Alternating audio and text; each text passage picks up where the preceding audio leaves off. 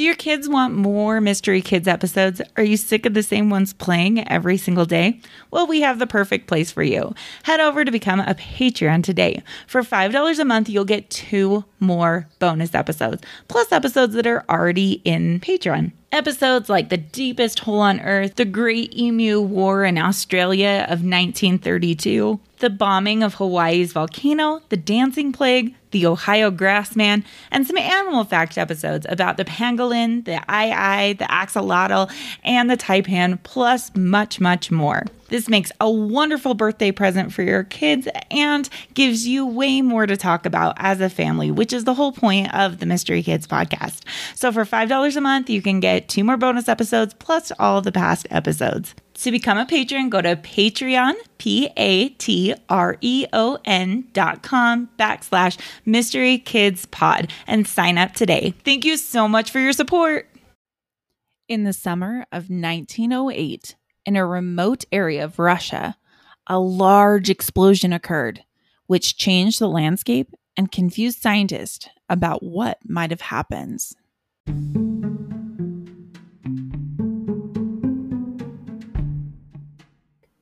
Welcome to Mystery Kids Podcast. I'll tell you the story of Chuchuan of the Sananyar tribe on the morning of June 30th, 1908. This does take place in Russia, so I hope I can get the names as well as I can in this. We had a hut by the river with my brother, Shikaran. We were sleeping and suddenly we both woke up at the same time. Somebody shoved us. We heard whistling and felt a strong wind. Shikaran said, "Can you hear all those birds flying overhead?" We were both in the hut and we couldn't see what was on the outside. Suddenly, I got shoved again. This time so hard, I fell into the fire. I got scared. Shikaran got scared too. We started crying out for our father, mother, brother, but no one answered. There was a noise beyond the hut. We could hear trees falling down. Shikaran and I got out of our sleeping bags and wanted to run, but then the thunder struck. This was the first thunder. The earth began to move and rock and wind hit our hut and knocked it over. My body was pushed down by sticks, but my head was in the clear. Then I saw a wonder. Trees were falling. The branches were on fire.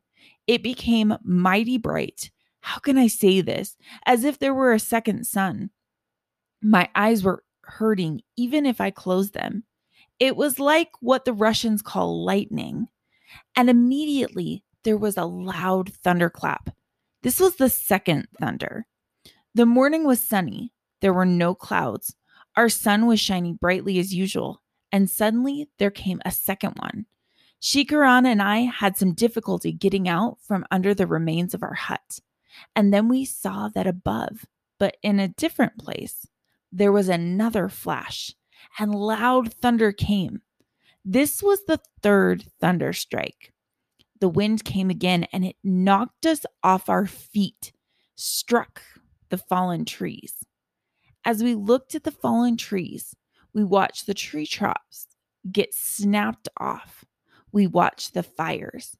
And suddenly Shikaran yelled, "Look up," and pointed with his hand. I looked up and there I saw another flash and it made another thunder. But the noise was less than before. This was the fourth strike, like normal thunder. Now I remember well that there was also one more thunder strike, but it was small and somewhere far away, where the sun goes to sleep.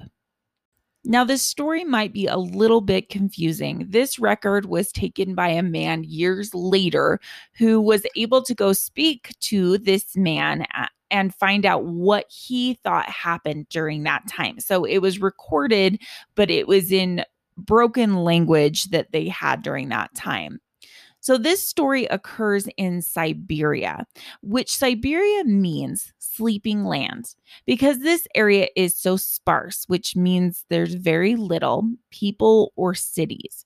So it's called the sleeping land.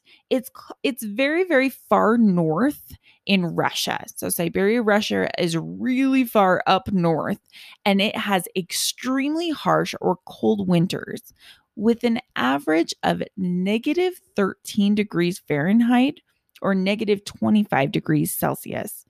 That's really cold. Large snowflakes have been known to form that are the size of a ruler. They are 12 inches big. That's how huge these snowflakes are. Siberia's summers are extremely short and they only last for a couple months, with the average temperature being 68 degrees Fahrenheit or 20 degrees Celsius. On this summer morning, something unexpected happened: a large explosion. Russians watched as overhead a large fireball came crashing down. It was a bluish color and as bright as the sun, followed by an extremely bright flash. The sound that they heard was similar to large guns being fired. And then the shockwave came. A shockwave is a force of pressure that travels faster than sound. So when pressure gets shifted by something large, like this explosion, the pressure in the air moves fast to dissipate or spread across the area. And this shockwave was so extreme and so powerful that it broke windows and knocked people off their feet hundreds of miles away. All across Eurasia, seismic stations that register earthquakes tracked what was equivalent to a size 5 earthquake on the Richter scale. This was recorded as far away as Washington, D.C. The next few days across Europe and Russia, the night sky was so bright that photographs were taken in Sweden and Scotland at midnight when it's usually pitch black. Many people stated that they could read the newspaper at night when it was usually dark. Because of the remote area in Siberia where this strange explosion had occurred, no one could get there to investigate to see what happened until 1921, 13 years later. Leonid Kulik was able to take a written account of what the local people had witnessed, but he wasn't able to find the site. So he was able to go and record stories of what happened with the people that witnessed and saw the fireball coming down. But he couldn't find where the site had happened because he was going across such a large area to try to find where the event had occurred. It wasn't until 1927 that he was able to travel and find the site, almost 20 years after the event happened. When he arrived, he found a circle that was 31 miles wide or 50 kilometers, and it was completely bare with no impact crater that would normally be expected with such a large impact. So, impact crater is almost like a hole that you would find when something large hits something. So imagine if you were to throw a ball down at the ground, it would almost make an indent in the ground if it's thrown with a lot of force. Well, this came with so much force, they were expecting to find this crater, and they could not find a crater. He found an area that was a circle, and it actually had more of a shape of a butterfly as well. So it was this big area that had a circle butterfly shape that was huge, 31 miles wide, that was completely bare, but it didn't have a crater or a huge dip in the ground. Completely puzzling. They found over 80 million trees had been killed by the blast and were lying on their sides, all facing away from the bare circle. It seemed that it had killed a large reindeer population in the area as well. Kulik had believed that this blast was caused by a meteorite falling from space, but he was not able to find meteorite fragments or the crater, which made this event even more confusing. So, meteoroids are objects in space that range in size from dust grains to small asteroids. Think of them as space rocks. When meteoroids enter Earth's atmosphere or that of another planet like Mars at a high speed and burn up, the fireballs or shooting stars are called meteors. When meteoroids survive a trip through the atmosphere and hits the ground, it's called a meteorite. So meteoroids are the space rocks that are found in space.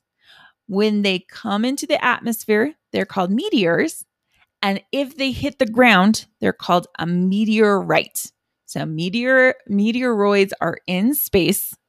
Meteors when they come into Earth's atmosphere, and meteorites are when they hit the ground. But Kulik could not find any evidence of a meteorite after this large crash. So strange, because the meteorite would explain exactly what happened, but he could not find any evidence of a meteorite. This was very confusing for Kulik and his team. They began to research and come up with some conclusions of what possibly could have happened. They, of course, did talk about the possibility of aliens. Basically, anything that falls from the sky or is unknown usually starts a great discussion about aliens. But more than likely, a large icy comet came into the Earth's atmosphere, which is the atmosphere is a layer of gas or air that protects the Earth from space. When it came through the atmosphere, it began to break and melt this large ball of icy rock. It's much warmer here on Earth than it is in space. So it was probably a third of the size of a football field, which is extremely large. And it was moving at 10 miles per second. So when your parents drive a car just down like the street that your house is on, it's usually at 25 miles per hour. This was moving per second, 10 miles per second, which is extremely fast. When it got closer to the Earth's surface, it exploded and caused it to expand across the air, and it did not leave any part of the meteor intact. But because it was moving so fast, the pressure still pushed forward towards the Earth, creating damage on the surface of the Earth that was so strong that the surface buckled. The surface of the Earth buckled, almost like when a rug gets pushed and has the bumps in it. That's how fast it was moving. It created a force that made the Earth's surface buckle. They did find in the bare center, they found extraterrestrial dust. Sounds like alien dust, right? But extraterrestrial dust just means that it's not from this world. So that increases the likelihood that this theory is the correct theory. So over the next 100 years, we've had similar events occur around the world, but nothing so intense as what's known as the Tunguska Event, which also shows that the meteorite theory is probably the most probable theory. The Tunguska Event shows us the damage that could happen if a comet or a meteorite hit an area that was more populated. Could you imagine if something of this size hit a large city? Space stations have kept close eyes on nearby comets and meteors to make sure that they would not crash into places that are more populated. But there's no way to be sure that it wouldn't happen again, though. It's always a possibility. Porter's ponderings of the Tunguska Event. Do you think that the Tunguska Event was a meteor or aliens? Why do you think that there was no crater that was formed? What happened to the meteor? What do you think you would have seen if you would have been there.